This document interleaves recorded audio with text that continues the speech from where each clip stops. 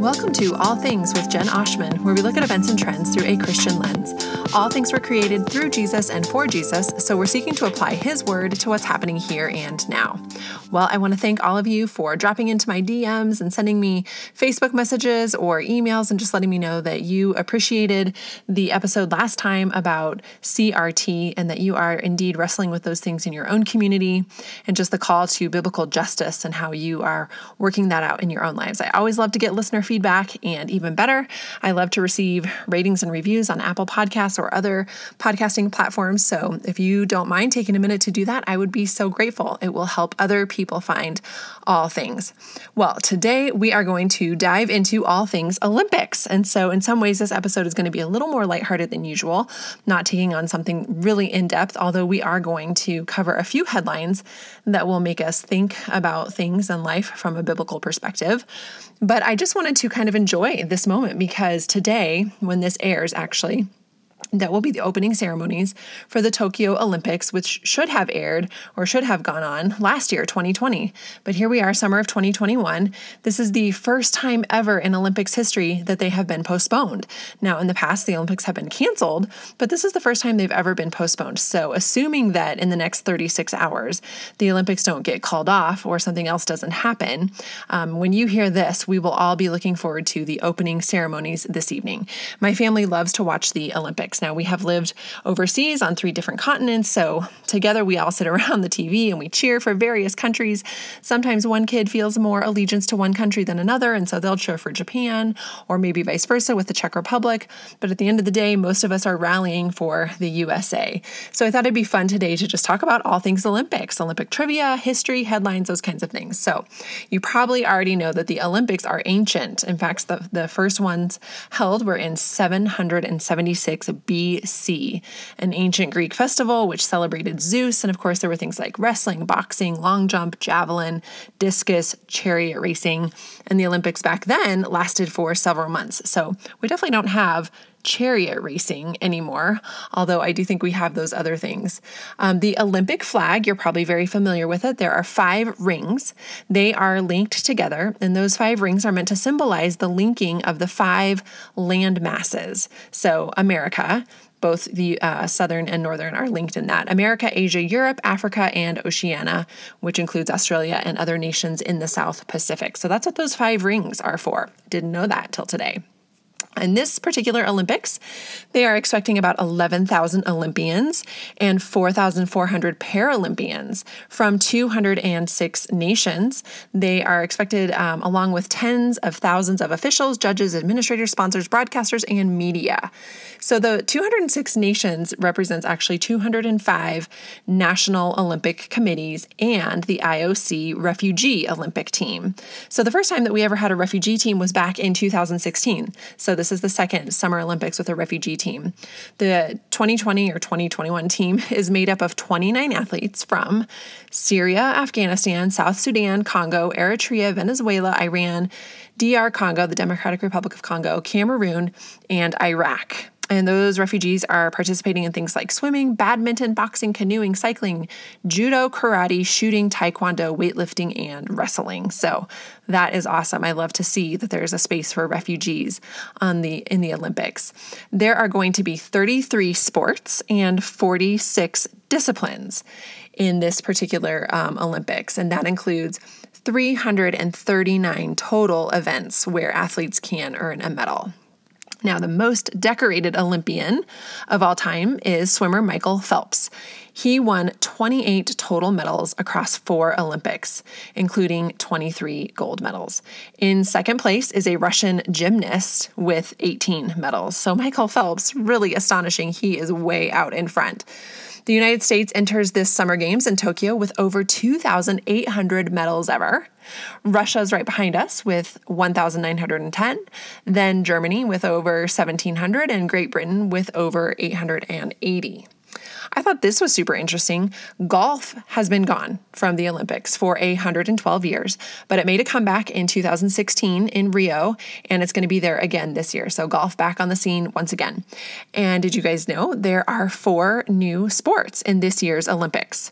So those 4 are surfing, sport climbing, that means rock climbing, karate, and skateboarding. So I'll be particularly interested in the sport climbing because there are 2 athletes from Colorado participating in that. Also this year, baseball and softball are returning to the Olympics for the first time since 2008. So they've been on a break, but they are back because they are very popular in Japan. So the IOC has a rule that host cities can add sports based on local popularity. But baseball and softball are not going to be included again in 2024 when the Summer Games are in Paris. Neither will karate. I guess those 2 things don't rate quite as well in France. So interesting about females, in the 2012 London Games, that was the first Olympics ever in which all participating nations sent female athletes. Very cool. And I was interested to read that it has taken over a century, over 100 years, for the percentage of athletes in the Olympics that are female to go from 2% to 48%. So now 48% of athletes are female, but over 100 years ago, only 2% was. So love to see that women all over the world are participating in greater numbers in our Olympic Games. Okay, so moving on from just general Olympic trivia and fun facts, let's talk about Japan and Tokyo trivia. So Tokyo hosted the Summer Olympics in 1964, but they were actually held in October because the weather was better. If you've ever been in Tokyo in the summer, you know it's very hot and humid. So back in 64, they just waited for October for the Olympic Games to be held. Let's see, the 1964 Games in Tokyo was the first time that they were ever held in Asia. The 1972 Winter Olympics were in Sapporo, and the 1998 Winter Olympics were in Nagano. So the Tokyo 2020 Games will be the 4th time that the Olympics are in Japan. And this makes Tokyo the only Asian city to host the Summer Games twice so far. In 1940, Tokyo was supposed to host the Olympics, but as you might imagine, they were canceled because of World War II. So here's some fun things about what's going on in Tokyo for the Olympics. So the Japan National Stadium, made for this particular Olympics, is made from wood that was sourced from all of Japan's 47 prefectures. The architect has described the structure as a living tree. Japan is really trying to focus on sustainability in this particular Olympics, so they are going to be repurposing a number of the venues that were used in the 1964 Games, which is cool. I found it interesting that items such as podiums, uniforms, and medals are all made from recycled materials. We're going to talk more about those medals in just a minute, but get this, even the beds at the Olympic Village are made from cardboard, and they are going to be recycled after the Games. Now, the 5,000 Olympic medals that are going to be distributed are made from precious metals that were extracted from disused electronic devices. So prior to the Games, Japan had a collection drive throughout the country for 2 years, from April 2017 to March 2019. They asked people to donate their disused electronics, such as mobile phones, to contribute to the production of their medals. And they got 6.21 million mobile phones for the collection. And that is what their the gold, silver, and bronze medals are made from. So that's super interesting. So Tokyo, is a big city, but did you know it's the biggest city in the world with over 37 million people? Coming in second, it's Jakarta, Indonesia, with about 35 million. Delhi, India ranks third with about 30 million people. The Shinjuku station in Tokyo receives, so it's a train station, subway station, it receives an estimate of 3.5 million commuters every day. So 3.5 million people are going through that station every day, making it the busiest station in the world. And maybe you've heard of Shibuya Crossing. This is the world's busiest intersection. And I've actually been there, seen it with my own eyes. It's almost too hard to believe, so many people. At peak travel times, the crossing, which contains 5 massive sidewalks, you can see thousands of people, visitors, commuters walking across. So at Shibuya Crossing, 2.4 million people cross the street every day, and roughly 2,500 people cross every time. Just picture a crosswalk in your city and imagine 2,500 people crossing the street at one time. Now, you probably know this, moving on from sort of fun and trivial to a little more serious, the Tokyo Games have not been without controversy. Now, when I collected dozens of articles, listened to dozens of podcasts, just really taking a deep dive into these Tokyo Olympics. And I have to say, Olympic historians are quick to say that every Olympic game has been riddled by some controversy or some global event, some concern. But of course, they all used that word. This one is unprecedented, so more controversy than usual. Of course, long ago, there was controversy about maybe corruption when Japan made the bid for the Olympics. The cost of the stadium was of question. There was plagiarism with the logo. And then, of course, we got slapped with COVID in 2020. So COVID is sort of the big question mark hanging over this Olympic Games. About 1 in 8 unpaid volunteers for the Tokyo Olympics say they are dropping out because they are worried about COVID in the games.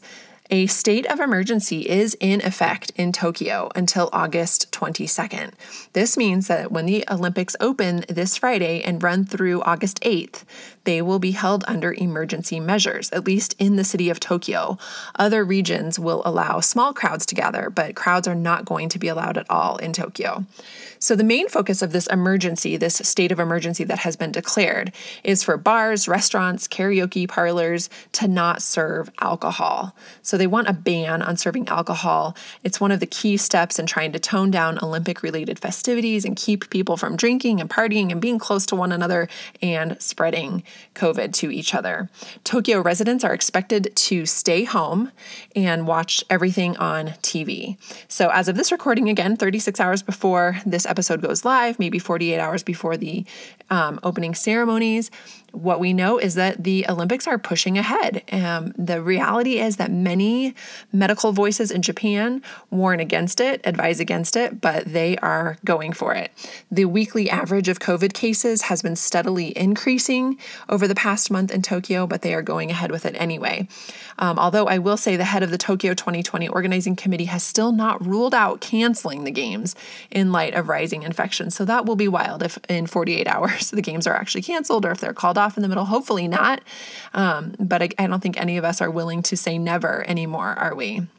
So data collected by the IOC, the International Olympic Committee, shows that as of July 21st, a total of 75 COVID cases have been recorded since July 1st linked to the Olympics. Now, of course, that was expected. 75 cases linked to the Olympics. That's been expected.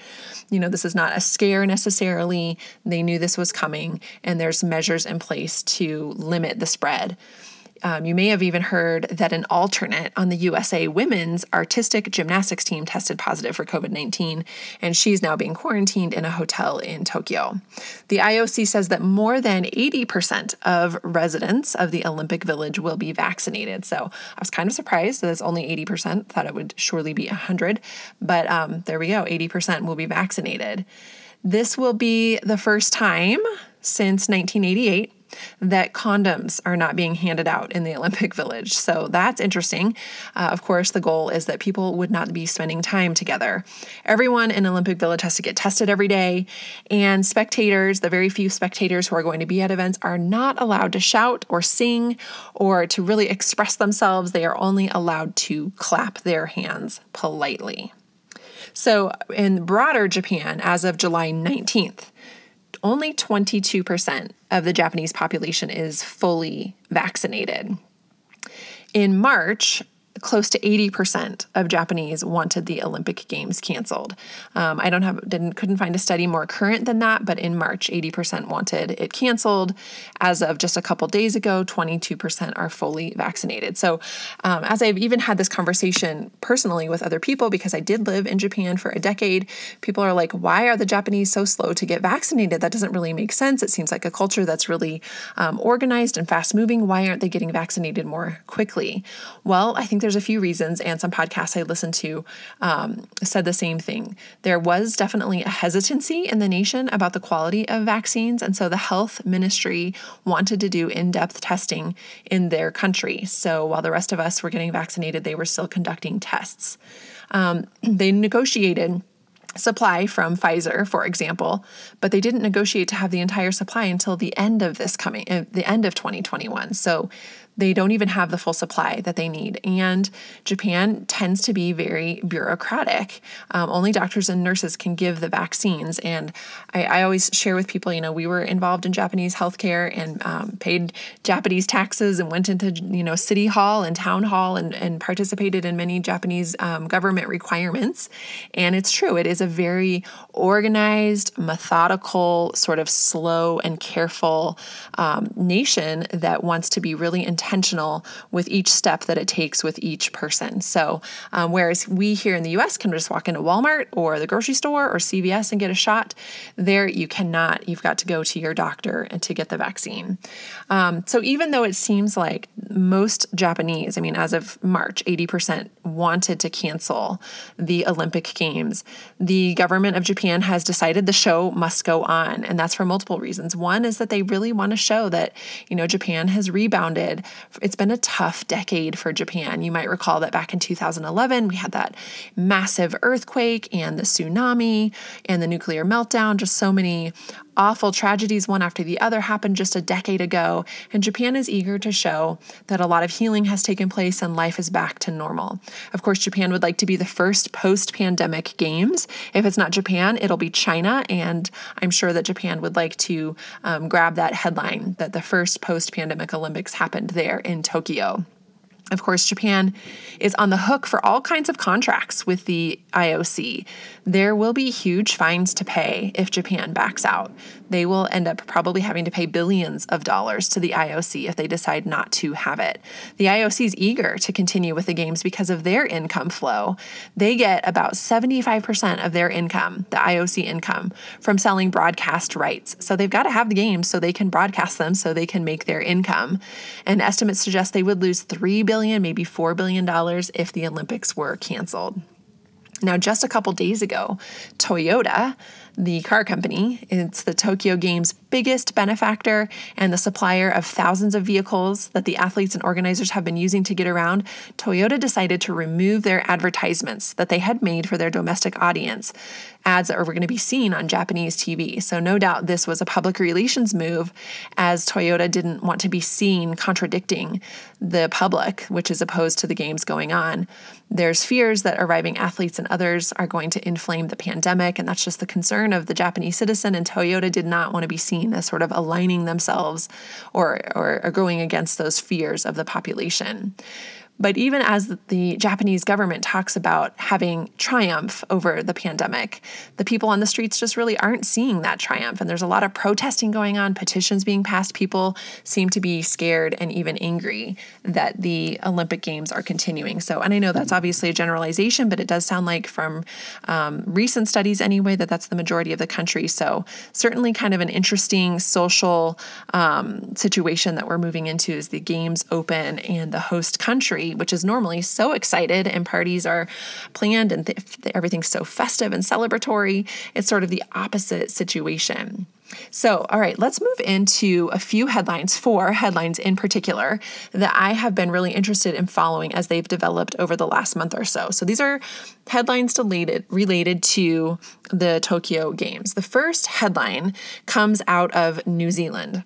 Weightlifter Laurel Hubbard is going to be the first transgender athlete to compete at the Olympics after being selected by New Zealand for the women's event at the Tokyo Games.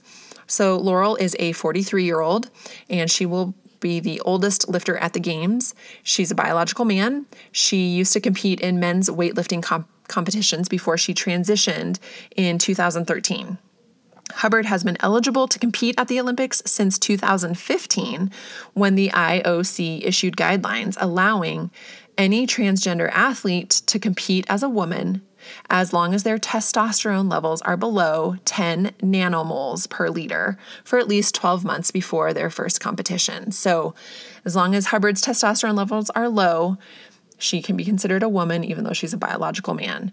Not surprisingly, for females transitioning to male, there are no rules regarding participating in the Olympics. Now, Save Women's Sport Australasia, this is a group that's opposed to transgender women competing in women's sports. They say that Hubbard's selection was allowed by flawed policy from the IOC. The group's co-founder, Catherine Davies, said in an interview, "Males do have a performance advantage that is based on their biological sex. They outperform us on every single metric: speed, stamina, strength. Picking testosterone is a red herring. We are forgetting about the anatomy, the faster twitch muscle, the bigger organs." And I would just add to that quote, bigger bone density and muscle mass as well. Former New Zealand weightlifter Tracy Lambrex said, "And it's unfortunate that some female somewhere is like, well, I'm going to miss out on going to the Olympics, on achieving my dream, representing my country because a transgendered athlete is able to compete." Hubbard has already taken home some gold medals from the 2019 Pacific Games in Samoa, where she competed as a female. So I just find it sort of disheartening, as I said at the beginning of this podcast. It took over 100 years to go from 2% participation on behalf of females up to 48% participation. But this feels like a massive regression to me, and even a slap in the face to women's sports. The IOC ruling sort of feels nonsensical. And as we continue to say for so many reasons around the globe, the emperor has no clothes. And I'm just wondering, where are the feminists? Because this seems to be a big step backward in terms of female participation in global sports. Okay, well, moving on from New Zealand and moving on from transgender sports. Next two headlines, they feel a little bit less cut and dried than the last one. Obviously, the Laurel Hubbard situation, from my perspective, is really unfair. But these next two headlines, they require us to wrestle just with some deeper issues. But both headlines are related to doping. So before I even share the headlines, I want to say I listened to a few experts on an Economist podcast, and I'll link that show in my notes. But just really curious about doping in 2021. It's obviously increasingly hard to detect. There is a lot of money and fame and status at stake, and everyone in an athlete's community stands to reap the benefits of a win. So a lot of people are interested in an athlete taking a risk and doping so that they might be more likely to win. Now, researchers say that when athletes are tested, when a urine or blood sample is taken, those kinds of tests only reveal that about 1% of athletes dope. But when there's a survey done that allows for total and complete anonymity, in other words, there's no way the researcher can tell who answered the question, and the surveys ask athletes to just admit to doping without any fear of retribution from their response on the survey, that kind of survey reveals that anywhere from 7% up to sometimes 40 or 50%, depending on the sport, of athletes are doping. So it's a huge problem because it's getting increasingly subtle, increasingly sneaky. There are substances that can enhance your performance and then quickly disappear from your body. But anabolic steroids, for example, can improve the performance in women by 10%, 9% at a minimum. So a 9% or 10% improvement for a female, that is the difference between not even qualifying for the Olympics and getting a gold. So doping is obviously a very frustrating situation for athletes who don't do it because they know that they're up against people who do, and it gives them a tremendous advantage. Now, WADA, W-A-D-A, World Anti-Doping Agency, that's the institution that's in charge of the Olympics rules and regulations and testing. So urine testing is the primary way that they detect drug use. Secondary testing is sometimes blood tests as well. Testing happens during competitions and outside of competitions, so during the Olympics as well as off years. Now, when it's not during a competition, a collector shows up at an Olympian's house and an athlete's house with less than an hour of notice. So it makes it really hard to cheat or to tamper or to switch samples or to do something. They say, I'm going to be there within the hour, they arrive, and then they take a urine sample. Of course, researchers and scientists are quick to say that no form of testing is 100% effective because the methods just improve all the time. But blatant drug use is not as doable as it used to be. Now, blatant drugs used to be used all the time, but because testing is increasingly similar, it's getting harder to do. But we can see how popular doping has been over the decades. I found this really interesting based on world records. So in the 1980s and the 1990s, the world records for power events, for strength, those were all set. And then in the 90s and the 2000s, endurance events, world records were set. So those records reflect the doping practices that were available at those times. But again, it's subtler now. Microdoses can be taken right before a performance and then disappear from the body by the end of the performance. But athletes do take a risk. They hope to not get caught, but they do take a risk.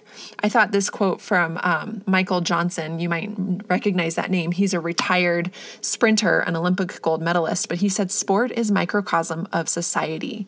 So he's absolutely right. If we're willing to cheat in the world, we're willing to cheat in sports. It's the nature of who we are as fallen individuals. Who tend to put our hope in the things of this earth, idols of success and victory and gold medals, and are willing to achieve those dreams by deception. So because doping has gotten so much more sophisticated, because it's harder to detect, and because it's likely that maybe 40% to 50% of athletes are doing something, depending on the sport, WADA, W-A-D-A, is trying to get much more strict, much more spontaneous, and less flexible and gracious with unusual circumstances. So they're really trying to clamp down on any suspected doping. So that's where the next two headlines come from. The first one is about Brianna McNeal. In 2016, she was the Olympic champion in the 100-meter hurdles. And last month, she qualified for her second U.S. Olympic team. But after qualifying, McNeal, who's 29, was suspended from the Olympics for 5 years for, and this is a quote, tampering within the results management process in connection with her missing a doping test 2 days after she had an abortion. So the story is sad. There's so many layers to it, but apparently McNeal said she was in bed recovering from an abortion back in January of 2020, and she did not hear the anti-doping official arrive at her house in Northridge, California. She had not planned to share publicly about her abortion, but now she wants people to know that the current suspension did not involve anything like tampering with a urine sample. So, like I said, she was guilty for tampering within the results management process, but she wants people to know, I did not tamper with a urine sample. She said, quote, "I am not doping and I will never dope." So 18 days after that surprise visit to collect her urine sample, the testing agency asked McNeal to explain, "Why didn't you answer the door? Why didn't you answer your phone? We showed up to give you a drug test, but you didn't answer." Well, when the agency inquired, McNeal was not actually required to give them an answer, but she did. She went ahead. So basically, if you only miss one test in a 12-month period, that's okay. You have to actually miss 3 tests to trigger a doping violation. And she had only missed 1, but she wanted to clear her name. You know, she has not been accused of doping. Her ban is the result of her, as they say, tampering within the results management process. So she wanted to clear her name, started to share with them more and more information in order to clear her name. So her ban is ultimately the result of her writing on the paperwork that she requested from the abortion clinic. So she asked the clinic for proof of her abortion, and they went ahead and sent a note documenting that she had indeed obtained an abortion on a specific date. Well, when the note came from the clinic about a month after the abortion, McNeal said she mistakenly thought the clinic got the date of the abortion wrong. So she changed the date from January 10th, which is 2 days before her missed drug test, to January 11th, which is 1 day before the missed drug test on January 12th. Either way, she had the abortion 1 or 2 days prior to her missed drug test. McNeal said, and I quote, "I tried to keep the abortion private, but they just kept tugging and tugging at me, wanting more information. I couldn't believe that I was charged with a violation because I had the dates mixed up by just 24 hours. It's not like the procedure didn't happen." So in sum, she has been banned from the Olympics for 5 years, not for doping and not for tampering with her urine, but for whatever reason, just correcting or crossing out or changing the date on paperwork from the abortion clinic. So this may or may not be part of the question on her ban, but 4 years ago, McNeal was banned for 1 year from performing for missing 3 doping tests in a 12-month period. So different crime, different punishment, different situation. This was 4 years ago, but she did miss 3 tests in a 12-month period 4 months ago. Now, McNeil explains that 2 of those 3 times she had forgotten to update her whereabouts in the system, and many athletes and even members of the testing agency say that the testing is pretty complicated, that the system is pretty complicated, that it is hard for all the athletes to stay up on the sort of red tape and paperwork all the time. And so apparently McNeil twice didn't update her whereabouts in the system. And then on a 3rd occasion, she said she made a mistake entering the time when she would be available. But again, that situation is completely separate from this one. I'm just sharing it in full disclosure of what I was able to learn about her situation. In this instance of this current Olympics, she only missed 1 test, which she attempted to explain, but she made a lethal mistake by correcting that date. And now she's banned not only from these Olympic Games, but from the next one in 4 years, which is so tragic for this woman who is a gold medalist. There has been so much discussion about how some anti-doping authorities have shown in recent years that they will search for any tiny instance of wrongdoing, even if it doesn't prove that the athlete was doping. So in other words, they just really want to clamp down. They're getting very strict. The fairness of some of these tactics, they say, is debatable. Those within the testing agency say, well, it is debatable, especially when an athlete has made what is clearly a mistake. So this whole situation with Brianna McNeil, just so tragic on so many levels. Of course, I feel like the real tragedy in the whole situation is that McNeil felt like she had to have an abortion to realize her dreams. Back in January 2020, she took the life of her child so that she could pursue her Olympic dreams 6 months later. Of course, we all know now that COVID delayed the games last year, and that baby would be alive right now. And maybe McNeil would be on her way to Tokyo for these games. I don't know. McNeil has said publicly that she is a Christian and she feels very guilty about the abortion. My heart absolutely breaks for her. My heart breaks for all of us, for our whole nation, for us as a people, for the whole situation. That, we are a culture that prioritizes dreams and lifestyles and statuses and titles above the life of the unborn. And I do think it's tragic. But of course, I have also spoken and believed so deeply in God's grace and mercy and forgiveness for abortion. And that's something I've written about extensively as well. Of course, I'll link those resources in the show notes as well. But just the whole situation is honestly needlessly tragic. There's a second doping headline that has gotten a lot more coverage. You probably already know what I'm talking about. It's Sha'Carri Richardson. So Richardson's just 21. She's easily recognizable because of her bright and bold style. And she qualified for the Tokyo Olympics after running the 100 meter in 10.86 seconds at the U.S. Olympic track and field trials. Her style and speed and just sort of her youthful fun has made her a fan favorite. But after securing her spot in the games, she tested positive for THC. That's the chemical found in marijuana. The United States Anti-Doping Agency sanctioned her with a 1-month suspension, leaving her out of at least the 100-meter competition in Tokyo. Now, I watched an interview of Sha'Carri on the Today Show, and it was a great interview. I recommend you go take a listen. She explained her marijuana usage, saying that the death of her biological mother, which had happened 1 week before the trials, and which, by the way, she found out about from a reporter.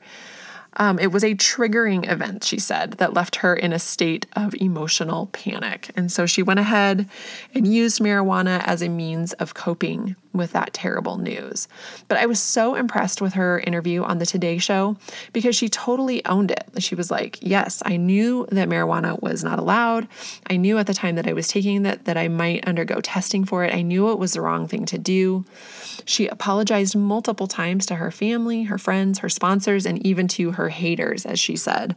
So just really appreciating and admiring her willingness to own her sin and apologize for it and just say, yeah, I did it and it was the wrong thing to do, really made me admire her that much more.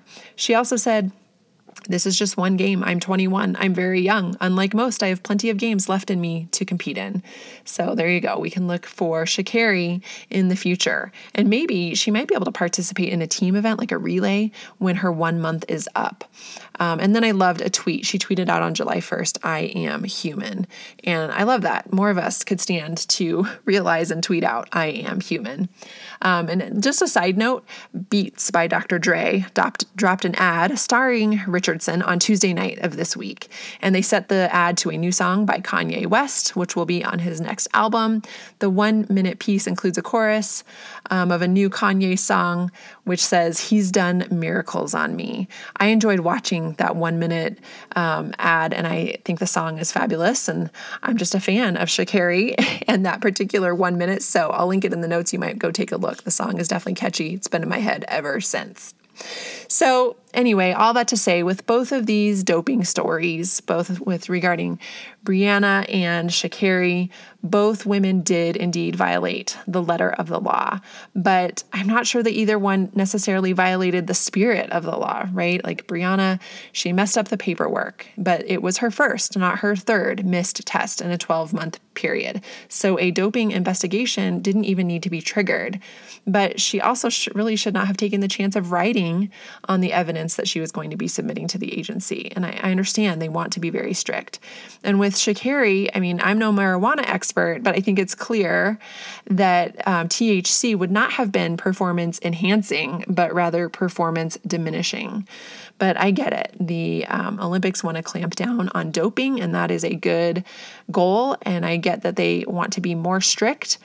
But what is really discouraging to me is juxtaposing these two stories with that of welcoming Laurel Hubbard into weightlifting against women. I mean, talk about performance enhancing. Laurel Hubbard went through puberty as a boy, and she therefore gained bone density and muscle mass in accordance with male biology and physiology. Now, that is truly performance enhancing. So why does the IOC have the door wide open to biological men who want to compete against and dominate women, and yet so aggressively go after athletes who are clearly not doping, but have made some mistakes? This double standard really does frustrate me. Well, the last headline I was going to quickly share, it's not actually from the Olympics, but I did not know that until today, and maybe you don't either. So out there, if you're out there, raise your hand if you've heard about the women's beach handball team from Norway refusing to wear teeny bikinis in a competition, and they instead showed up on the beach court wearing spandex shorts. When they arrived at their bronze medal match against Spain, they wore shorts, not bikinis, and the team was fined about $2,400 for not conforming to athlete uniform regulations. The scandal has been all over social media, and rightfully so, especially after a photo of the men's and women's handball teams were shown together, where the two teams are side by side and the guys are in baggy tank tops and shorts. Of course, athletes, broadcasters, and women everywhere are rightly calling the situation sexist, gross, unfair, you name it. But again, raise your hand if you thought this scandal happened with the Olympics. I totally did. But no, this is not Olympics related at all. This is the European Beach Handball Championships. And lastly, raise your hand if you had to look up what in the world handball is. New sport to me. Anyway, hopefully those ladies can wear all the clothing they want to as the European Beach Handball Championships continue. As I sign off from this episode of All Things with Jen Oshman, let me just say, go Team USA. I, for one, am excited to tune in the Olympics. I will definitely be keeping an eye on especially Simone Biles. She might just become the first woman to win back-to-back Olympic all-around titles since 1968. And of course, I'll be watching the women's soccer team, as I have played soccer for 15 years growing up. It was my sport, so I'm excited to see what they can do. They have reached the gold medal match in 5 of the 6 Olympics since women's soccer even became an event. And they arrived at these games unbeaten in the previous 44 games. That's such an awesome streak. But they lost their opening match to Sweden. It was a huge upset earlier this week, so I'll be keeping my eye on those women, hoping for a lot of victories. And then, of course, like I said, I'm going to keep my eye on 2 rock climbers from Colorado, Brooke Raboto, 20 of Boulder, Colorado, and Colin Duffy, just 17 of Broomfield, Colorado. Lots of luck to those two people. Well, friends, enjoy the Olympics, and thank you for listening to All Things with Jen Oshman, where we look at events and trends through a Christian lens. All things were created through Jesus and for Jesus, so we're seeking to apply his word to what's happening here and now.